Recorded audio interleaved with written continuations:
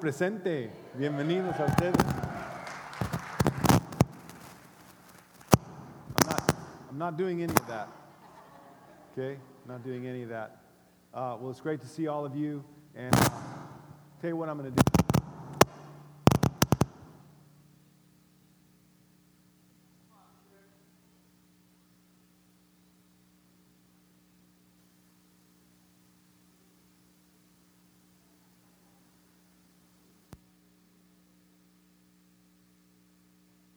Two. Okay, great. You couldn't have a Cinco de Mayo celebration without some fireworks, right? Sorry about that. We'll work that out later. But it's great to see all of you. And qué tan especial es estar juntos con el Ministerio en Español. Bienvenidos a ustedes. I hope you appreciated what we just saw. You know, how we get to appreciate and participate in the mission work around the world, and in particular ours. The mission work in Mexico and Central America. And you guys are very well known in Mexico and Central America. In fact, brothers and sisters, thank God for you for what you're about to do today, because it's going to help them the rest of this year. And if you're a guest here today, I want to welcome you. Today is a very, very special day, because today, once a year, we take up a special missions collection for our brothers and sisters in Mexico and Central America. And we support them in part. They support themselves for the most part, but we help out a little bit. And we're in the middle of this series called A Passport to the Land of Enough. And what we've been talking about is that we live in the land of, I think it's actually changed the title, the land of more than enough. Right? Wouldn't you say? Because we have so much. We have more than enough. And with so much, we want to give. We want to share with other people. And so that's what we've been talking about. And this is what we're doing today, is we're taking up a collection for these 37 churches, close to 9,000 disciples spread through all these churches. And as you saw on the screen, it's just getting started. There's generations of people coming around, neighbors, friends, a lot of things that God is doing. And you and I get to participate in that. You and I get to help contribute to that, and it's a privilege that we have, and that we get to do this and take up a collection. So I'm excited. Not only that, today we're going to celebrate Cinco de Mayo. I don't know if you drove in and you saw, downstairs, there's a party waiting. Okay, party waiting to happen, and it's Joel Serna's birthday today, so I want to wish him a happy birthday. So right there, we got three things to celebrate. We're celebrating a missions collection that we get to take up. We're celebrating Cinco de Mayo, and we're celebrating somebody's birthday. And I got one more celebration that we can have afterwards, but I'll save that for the end. But that's something that we do once a year, is we give to the mission work around the world. And so we have Mexico and Central America, but other regions, the LHH, our neighboring region, the Inland Empire, guess who they take up a collection for in a couple of months? The Middle East. We've got another neighbor that's next to us called the Lifeway region. They're in the Pasadena, San Gabriel area. They're taking up in a collection in a couple months for Eurasia and Russia. And so, we get to participate in something that's really, really incredible, that we get to change lives around the world. So I'm really proud of our church. I'm proud of you and what you're going to do. And so today we're going to celebrate the mission spirit. So in this whole series, if you missed any part of it, you can go to our website and watch it. I thought Mike Mead did a tremendous job last week talking about our next generation. That's our mission. We want to see the next generation make it. You guys that are teens and college students, we want to see you make it. But this whole series about is giving us perspective. Time, heart, and money. Not just money, but time and heart are huge. Because wherever your heart is, guess what? Your money and your time follow right along with it. And so we better focus on the heart first today. And I know many of you came prepared. We have envelopes, and at the end of our service, we're going to be taking up a collection. If you brought it with you, we gave ours online, which is a really nice thing. It just comes right out of your checking account. I highly recommend you give online, because it makes it that much easier. In case you forgot your your checkbook or you lost it. No, you never touch it. It just goes, which is awesome. But we're going to have envelopes for you. But the whole thing about is getting perspective, because a lot of times, living here, we think we don't have enough. We hear commercials over and over and over telling us we don't have enough. We need a little more. You need this, you need that. You're not making enough. You don't have enough. But as you saw in our video, it was a little rough, wasn't it? The sound was a little rough, and the video production was a little rough. That's the best that they got, and they're very grateful.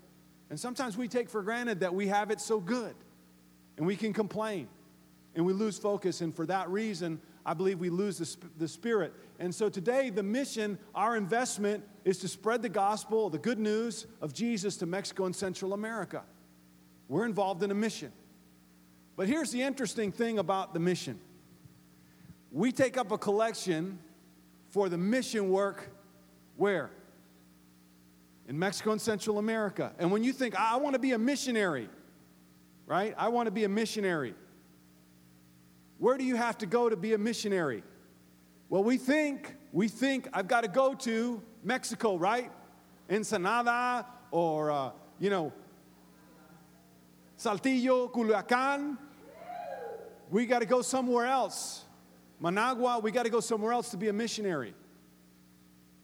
And even though we're taking up a collection to help the mission work, we have to remember one thing, that we have something in common with the churches in Mexico and Central America. What we have in common is there's lost people here just like there's lost people there. And so today, I want to talk to us about the mission, because Jesus is inviting us into a special mission. And I believe as a church, we're in danger of losing that spirit of being missionaries because of the way we think. We think, well, I'm just a Christian here in the United States of America, not that I'm a missionary. Okay? And do you know the incredible thing that you and I get to do? We don't have to go anywhere to be a missionary. You don't have to leave your car, your job, and go to some place where you might get sick, or it's difficult, it's a land of less.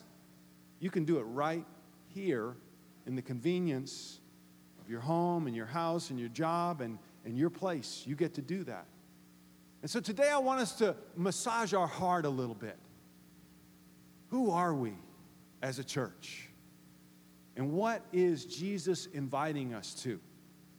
Okay, so let's just go back to this commission. These were Jesus' last words before he was ascended into heaven.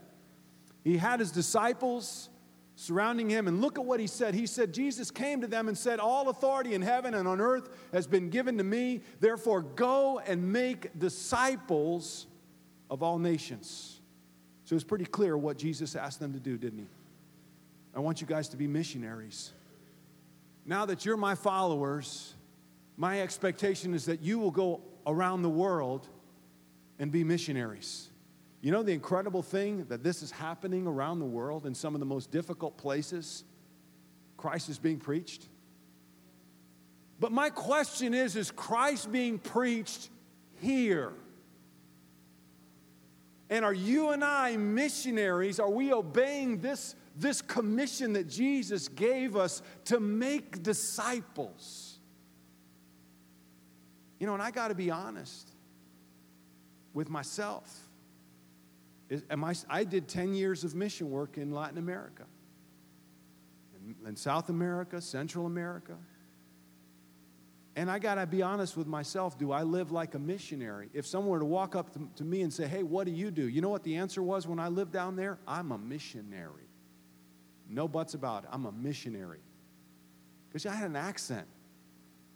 And so they say, where are you from and why are you here? I'm a missionary. See, and if someone were to ask you, and or someone were to ask me here today, what would be our answer? What are you doing and why are you here? And could we say with the same confidence, and so I'm trying to change the way I think, and I want to invite you to change the way you think so we can get back to being missionaries like Jesus asked us, commanded us to. And it's an incredible privilege. So you and I are to go and do what? Make disciples.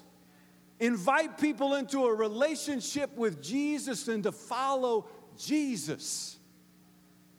And you and I can do this. As we saw in the video, that little old lady made a disciple of her daughter, who made a disciple of her husband, who made a disciple of her daughter and granddaughter and neighbor and on and on and on, right?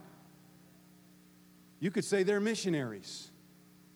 But are we missionaries? After some years, have we lost the missionary spirit? He goes on to say, baptizing them, when you've made disciples out of them, baptize them in the name of the Father, the Son, and the Holy Spirit, and teaching them to obey everything that I've commanded you, and surely I am with you to the very end of the age. Jesus makes a promise here. And what's that promise? I'll be with you. Isn't that awesome? You don't have to wonder if Jesus is with you. He made the promise. He made the promise, I will be with you. Do you receive that promise this morning? Do you accept that promise? It's an unconditional promise. I'm with you. I will be with you. Now here's what's happening. Jesus is with us, but guess who does the leaving? Guess who does the wandering and the straying? We do. We get distracted. We pull away from Jesus. We pull away from our relationship. We can pull away from his heart. We pull away from his commission. And we pull away from other people, and we become just like everybody else in the land of enough. And so today I want to invite all of us, and this includes me, that we go back to being what Jesus asked us to be before he left. That we'll be missionaries. I want to share with you about a guy in the second century, because it was generational then. You had the apostles, Jesus, then the apostles, and then I want to introduce you to Polycarp. He was one of John, the apostle John's disciples. And this took place about 160 AD in the city of Smyrna. And you see about the city, it was in basically where Turkey is now. And there's a letter in the book of Revelations to the church in Smyrna.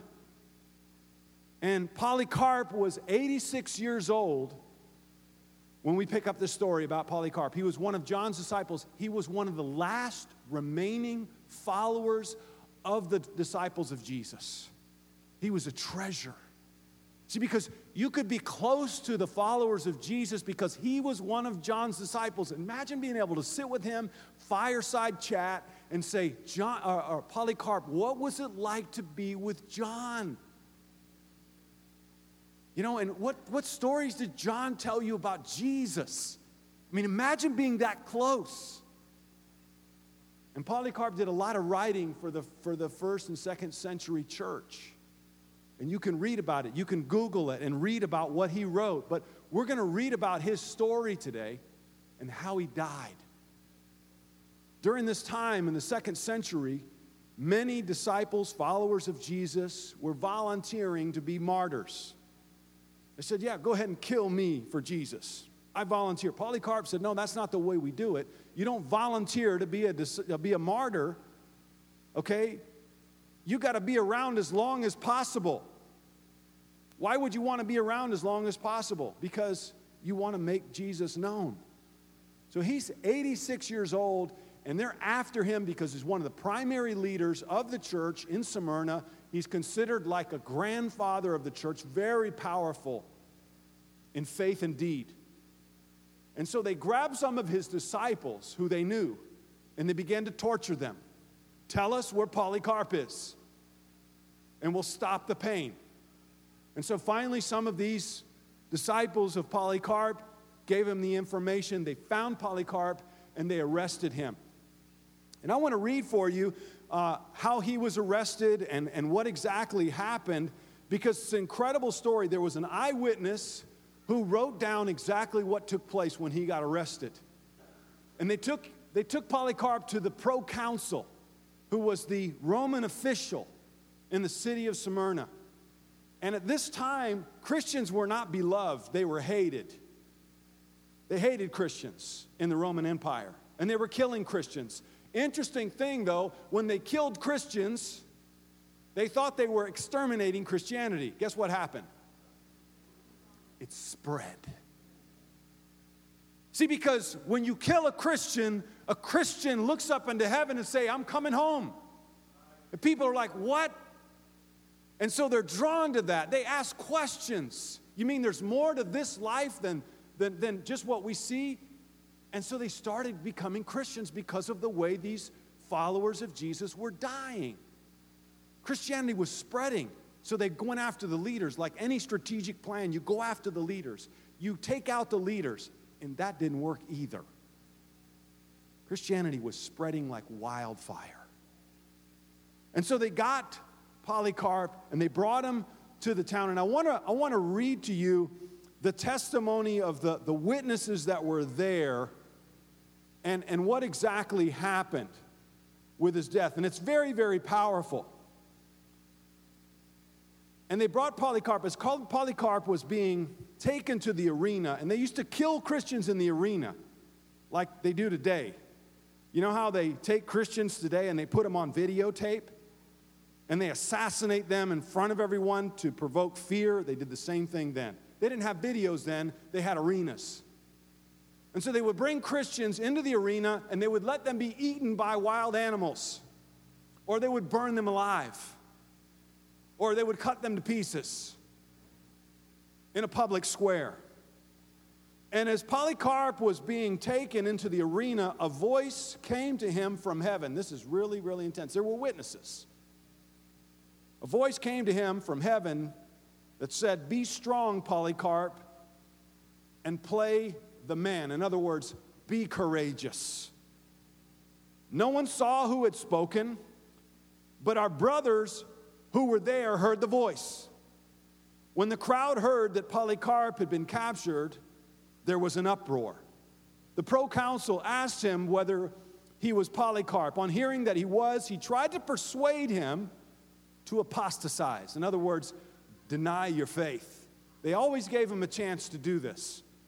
Deny who you follow and align yourself with Caesar. And so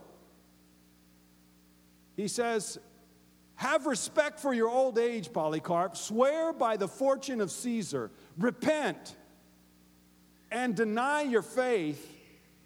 Polycarp looked grimly at the wicked heathen multitude in the stadium, and gesturing towards them, he said, down with atheists? Or in other words, down with these false gods? Swear? He said, and then the proconsul said, reproach Christ and I will set you free. And look at what Polycarp says. 86 years I've served him, referring to Jesus. Polycarp declared, and he has done me no wrong. How can I blaspheme my king and my Savior? I mean, he's in the moment. He can decide his future. Well, I'll deny Jesus now, but then I'll turn him back and then he'll forgive me. He could have thought that. That's not his heart, because there's a relationship. He goes on, and the proconsul said, I have wild animals here, and I will throw you to them if you do not repent. Call them, Polycarp replied. It is unthinkable for me to repent from what is good and turn to what is evil. I will be glad, though, to be chained from evil to righteousness. If you despise the animals, I will have you burned. You threaten me with fire which burns for an hour and then extinguished, but you know nothing of the fire of the coming judgment and eternal punishment reserved for the ungodly. Why are you waiting? Bring on whatever you want, Polycarp said. I mean, just imagine yourself there. I'm like, wow. He's 86 years old. Imagine an old man with a beard and gray, and he's like, bring whatever you got, bring it. I'm not letting go of what I have. I'm not letting go of my relationship with Jesus, my relationship with God, my relationship with the Holy Spirit. I will not let go.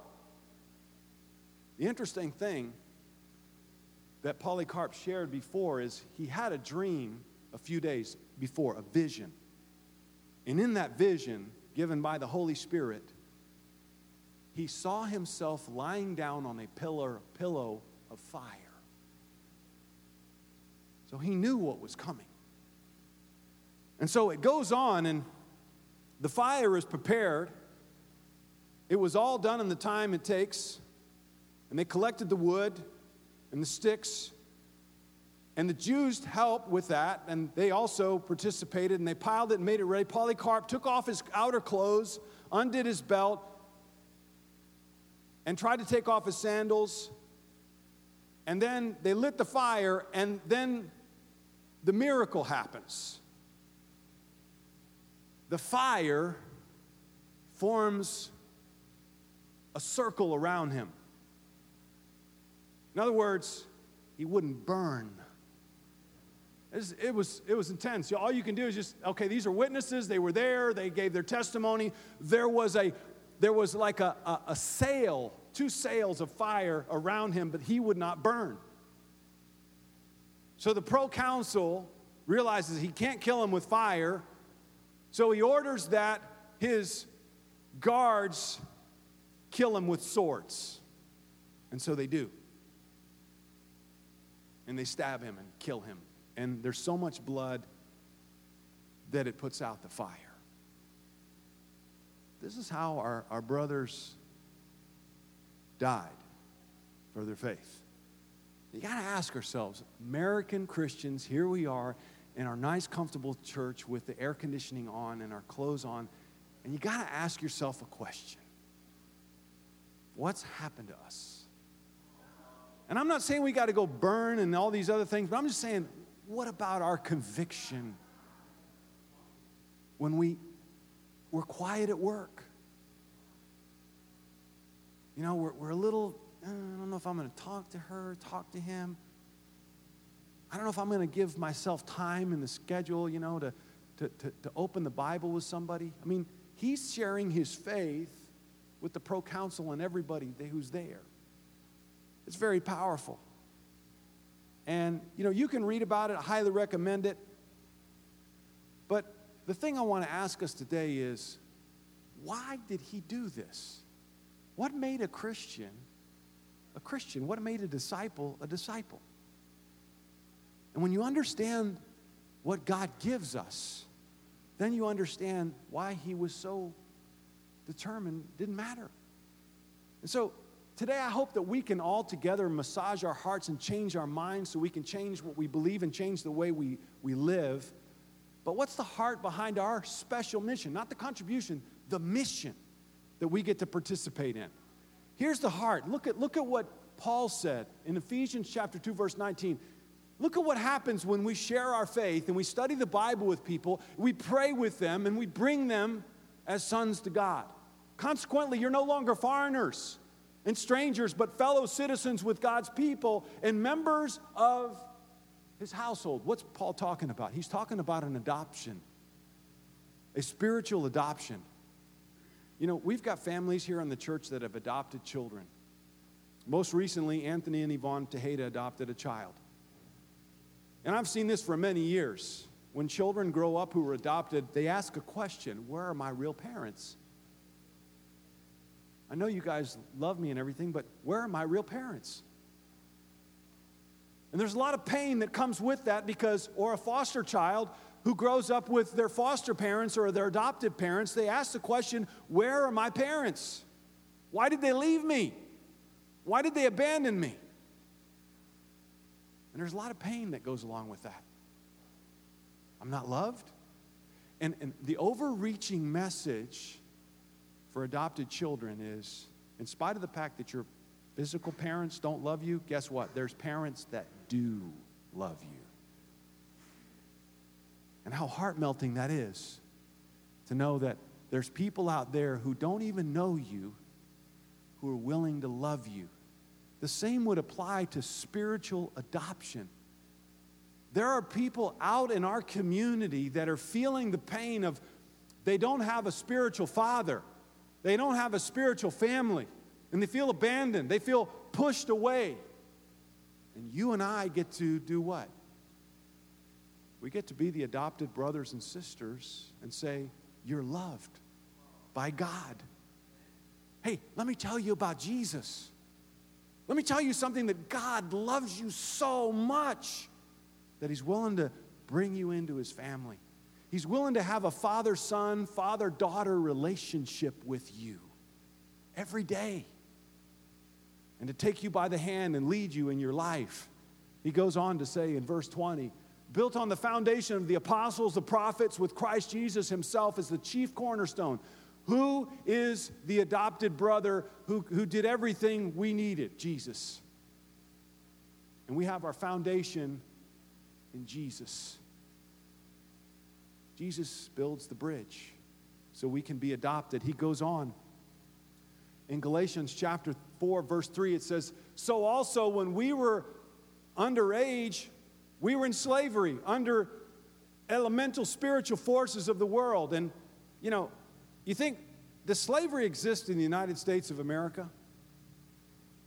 I mean, really, there's no slavery, you would think. But you got to go a little deeper. What about debt? There's slavery in debt. What about perversion? Addiction? Things we don't talk about in the open, but it's there, right? You know that when you're in debt, you feel like you're working for the bank, not for yourself? You can't get out from under it. You can't get any air. It seems like every month you're behind, you're only making the interest payments, and you feel like I'm never going to get out of debt. It's slavery. Then there's spiritual slavery. Do you know that there's men who can't stop looking at pornography? Even if they wanted to, they can't stop. You know, there's men and women who can't stop substance abuse in their lives. Do you know that there's people in our society who can't stop thinking negative thoughts over and over? They're worthless, they're good for nothing, nobody loves them, and they have no future. What do you call that? You call it slavery. And Jesus came to set us free from that slavery. And if you're here today and you're a guest, and you can identify with what I'm talking about, even in the smallest way, I want to invite you to adoption. God wants to pull you out of that. See, because I had my own addictions and slavery, and I owned it. I said, I can't stop God even if I want to. I can't. At 21 years old, I can't stop this. I need your help. I need you to set me free from this. Even in the United States of America, I need to get set free from slavery. But when the set time had fully come, God sent His Son, born of a woman, born under the law, to redeem those who were under the law, that they might receive adoption to sonship. God will pull you in and say, listen, you're my son, you're my daughter. Let me teach you, let me show you there are supernatural forces that can free you up from negative thinking, from substance abuse addiction, and so many things. I've seen it. It's happening in our church. People have been set free. I've been set free from some incredible things. No more chains. I used to have an anger problem. I mean, just go off. And to know now that I can have a marriage and family and not have that kind of stuff going on in my life, thanks to Jesus, thanks to God, who gives me the power to say, no, I'm not going there. I didn't have that power before. And if you're a disciple and you're struggling with this kind of stuff, you got to ask yourself, are you living in sonship or daughtership? Are you really tapping into the power that God has prepared for you? We read on. Because you are His sons, God sent the Spirit of His Son into our hearts, the Spirit who calls out, Abba, Father. What kind of relationship are we talking about here? A close, intimate relationship where you can call. This is the equivalent of daddy. That God loves you like that. And that he wants to change you like that. So this is, when we share our faith, when we're missionaries, we're not inviting people to church. We're not inviting people to higher knowledge, higher understanding. We're inviting people into a relationship with God, with Jesus. We're inviting people into a relationship with the Holy Spirit who gives them the power to do more than they can imagine in their lives. I know there are many of you here today, you couldn't have imagined yourself being where you are now. Having the marriage and the family that you have. I can't. I never would have imagined it. It's amazing. And this is just the beginning. God still has more in store for us. Verse 7. For you're no longer slaves, but God's child. And since you are his child, God has made you also an heir. Heir to what? Heir to everything he has. That's what the Bible says. You're an heir to the throne. I mean, that's awesome. God's saying, I'll give you everything that I have. And he proved it by giving us his son. He showed us. My hand is open. My heart is open. And I want to give to you. He goes on. Ephesians chapter 5. For you were once darkness, but now you are light in the Lord. Live as children of light, for the fruit of the light consists in all goodness, righteousness, and truth. And find out what pleases the Lord. Okay, so you get adopted as sons. You get set free from slavery. And here what he's talking about, you get pulled out of darkness. What is darkness? It's sin, but it's also a place that's not fun to be in. Are people happy in darkness? Maybe for momentary time, but darkness is not a fun place to be in. And I just want to share with you guys because I had an incredible week this week. Earlier in the week, I went to meet with a group of ministers. There were about 60 of us that met together for training and for time together and sat down with a brother and got open with him. And I want to be open with you because one of the challenges that they gave us at the conference is that, as a minister, you try to be everything for everybody. You try to be strong for everybody. But the reality is, you're not that strong. In fact, the reality is, you were called out of darkness, but you can slip into a dark place of discouragement and teeter on even depression, where you're weary and you're not sure if you can finish. I sat down with a brother, John Causey, very close friend, and we had a life-changing talk. And as a very good friend, he starts asking questions. And I feel complete confidence with John, and I said, John, I got to be honest. I'm tired. It's been a hard road these last few months. And I'm feeling discouraged. And so he started just asking me, what's the reason? What's been happening? And it kind of walked through everything that's been happening the last few months and last 6 months, how we're doing. And he said, bro, your problem is that you're thinking of all the negative things that are going on around you, and you're not thinking of how God feels about you. And when you just you just stop and you just go, okay, wait a minute. Say that again. And then he shares with me, he starts sharing with me some scriptures, about the woman that came to Jesus who was bleeding. We don't have time to go there, but maybe here in the near future. But I just want to share with you guys where I was at this week and didn't really know it. There was a darkness setting over my life. I was discouraged, and it's been going on for months, and I want you to know about it. My wife's known about it. She's been concerned. And what John told me was so awesome because he said the woman who came, she'd been bleeding for 12 years. She's in a crowded,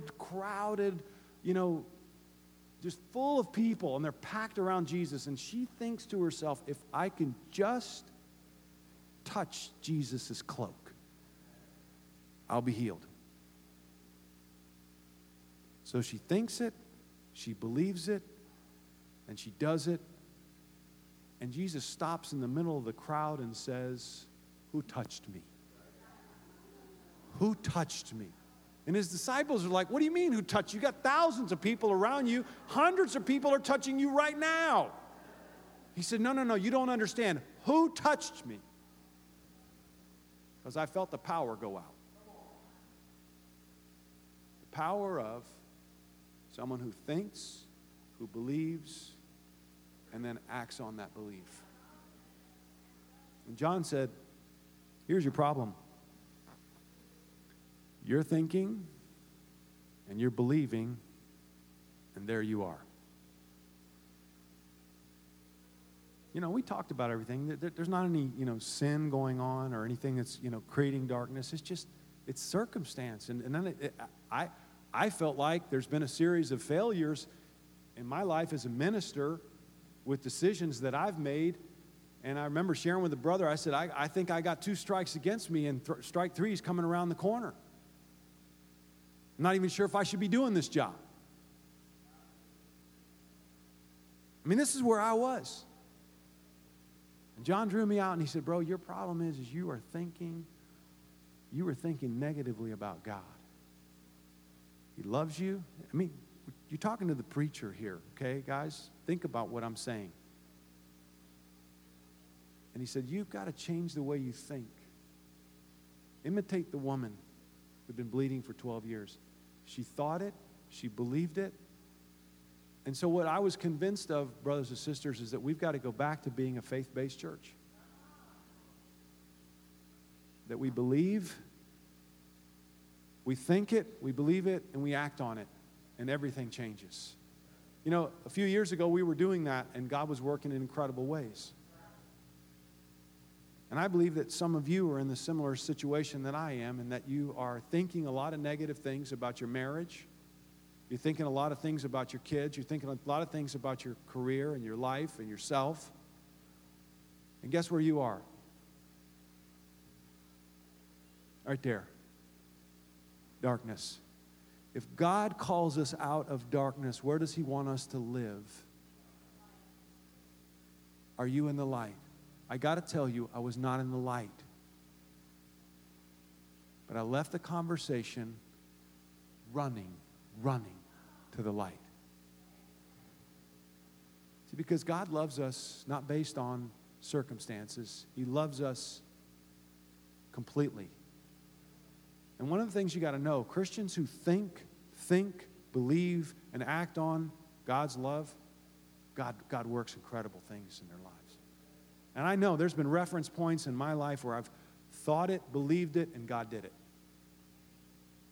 So today I want to invite all of us to be missionaries and get out of this, whether you're a Christian or not, because you can slip back into darkness. You totally can. And I appreciate our family, our spiritual family, because John really pulled me out of a place I didn't even know I was. And then we sat down with some of the house church leaders on Friday, and I appreciate these brothers so much because they're like, man, we're with you. And some of them started crying about their situation, and it's like, we got a women's tea party going on here where we're crying, and you know what I mean? And it was like, are we guys here or what? No, and then, no, we're just getting real. And so the five of us got together and we said, you know what? Let's be faith-based from here forward. Now, I got to tell you, since my conversation with John, it's been a struggle. It's been a struggle because stuff comes to you and it says, hey, think negative things. This went bad, this went bad, this went bad, this went bad. And you have to just fight. You got to fight. So, no, this doesn't define me. That's not what God feels about me. That's not the way I'm thinking. I think, believe, and God's going to work. So all of us together, let's get out of here. And let's do this. Let's live as children of light. What does light look like? It's happy. It's happy. It's like it's a fiesta mexicana is what it is. Without all the tequila and locura.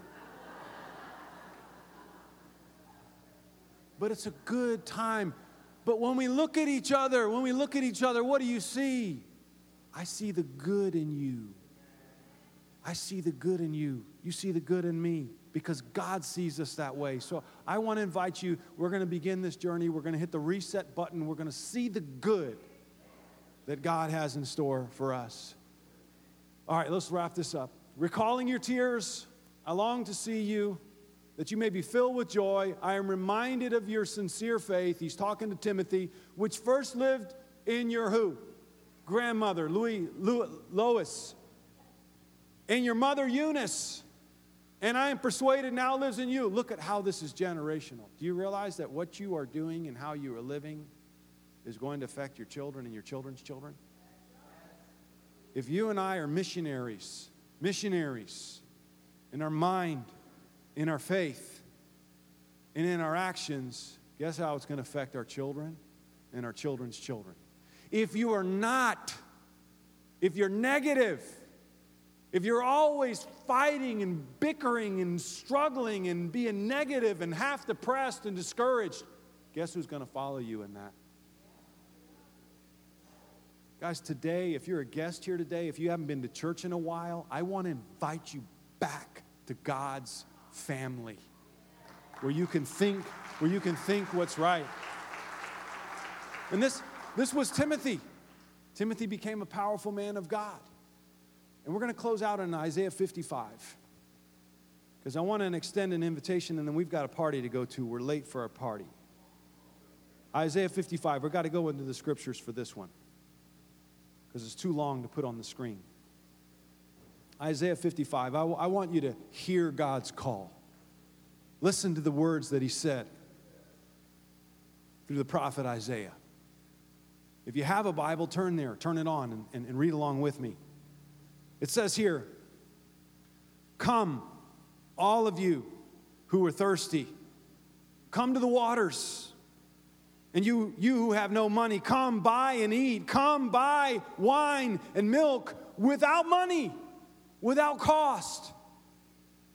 Why spend your money on what is not bread and your labor on what does not satisfy? How many of you got into the hype yesterday with the big fight? Fight of the century, wasn't it? Oh man, what all the hype. Wow. Fight of the century. Right? Huge fight. And after it was over, what'd you feel? Wow. Okay, guess what?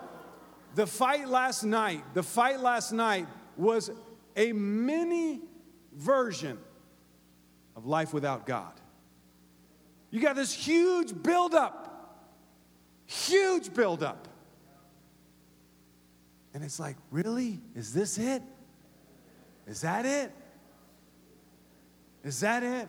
And that's what he's saying here. Why spend your money on what's not bread? Why invest your life in things that are not going to feed you? That are not going to give to you? Listen to me. Eat what is good. Feed on a relationship with God. Feed on purpose. Invest yourself in people is what he's saying. And you will delight in the richest of fare. Give ear and come to me. Listen, that you may live. I will make an everlasting covenant with you. My faithful love promised to David. See, I have made him a witness to the peoples, a ruler and commander of the peoples. He's talking about Jesus. Surely you will summon nations you do not know, and nations you do not know will come running to you, because the Lord your God, the Holy One of Israel, for he has endowed you with splendor. Seek the Lord while he may be found. Call on him while he is near. Let the wicked forsake their ways, and the unrighteous their thoughts. This is huge. I want to invite us today to forsake our actions and our thoughts. Because what you think, you believe, and what you believe, you become. So today, let's start thinking we're children of God. Even if you're not a Christian and you're not a follower of Jesus, you don't go to church, you're still a child of God, and he's inviting you to come close, to be a part of a spiritual family. And God doesn't call us into a relationship just so we can have an individual relationship and no family. No, the family comes with the Father. It's not one or the other, it's both and. And I need both. I want both. Let them turn to the Lord. This is so cool. Halfway down verse 7. Let them turn to the Lord, and he will have mercy on them. And to our God, he will freely pardon. He's not going to charge you anything. And right now we're going to take up a collection. Because God has been so good to us, we're going to freely give. And you know what God's going to do with this? He's going to take it and he's going to use it in other places. You saw it. You're seeing it. We got our children back, and it's so awesome. I want you to watch. Watch on our children. Look at the seeds that we're planting on our children file through here. And they're going to give from their piggy bank or from wherever. And then when you give, listen, when you give that envelope, okay, look, you give that envelope. It's okay if you say a prayer with it. Okay? And like this, build your kingdom. Or you want to be more aggressive?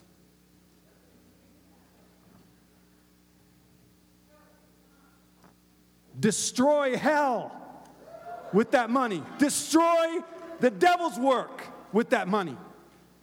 It's okay if you get loud in church a little bit if you want. Pray out loud. But I'm serious, guys. I'm serious. We need to give with faith. We need to walk in faith. We need to live in faith. And so today, I just want to say it by faith. We're not the Lighthouse Church only. We're a mission church. Okay, so say it with me. We're a mission church. One more time. We're a mission church. And because we're a mission church, I am a missionary. So I'm commissioning you off the sidelines of the pews of Christianity, the spectator sport. And this week I want to invite you to be in action. And when you identify yourself, why are you here in West Covina? Why are you here? I'm a missionary. And think that, and God's going to use you in incredible ways. And I believe that this summer we're going to see incredible things. Why? Because if you think it, you believe it, it's going to happen. Let's pray for the contribution, and then we're going to let our children come in. They're about to jump off the walls back there. Let's pray. Father God, we thank you so much for the message of Jesus, the message of Isaiah. Father, the message of your apostles. Thank you for the example of Polycarp, God, and how he said, bring whatever you got. I will not let go of my relationship with you. Father, please help us to get there. I pray for us as a church, God. I want to pray over our church, God, that you'll please help every one of us to be set free from darkness, dark thinking, faithless thinking, that we will be filled with the Holy Spirit. Holy Spirit, we ask you to come and reside and live in us and set us free from our thinking and from whatever else is holding us back. God, thank you for what we can do today and give to our brothers and sisters in Mexico and Central America. We pray that the work by faith can explode God, please multiply what we're going to give. We pray that you will destroy hell, that you will destroy Satan's work, and that you will build your church by faith. God, we love you. Thank you that we can give today. It's in Jesus' name we pray.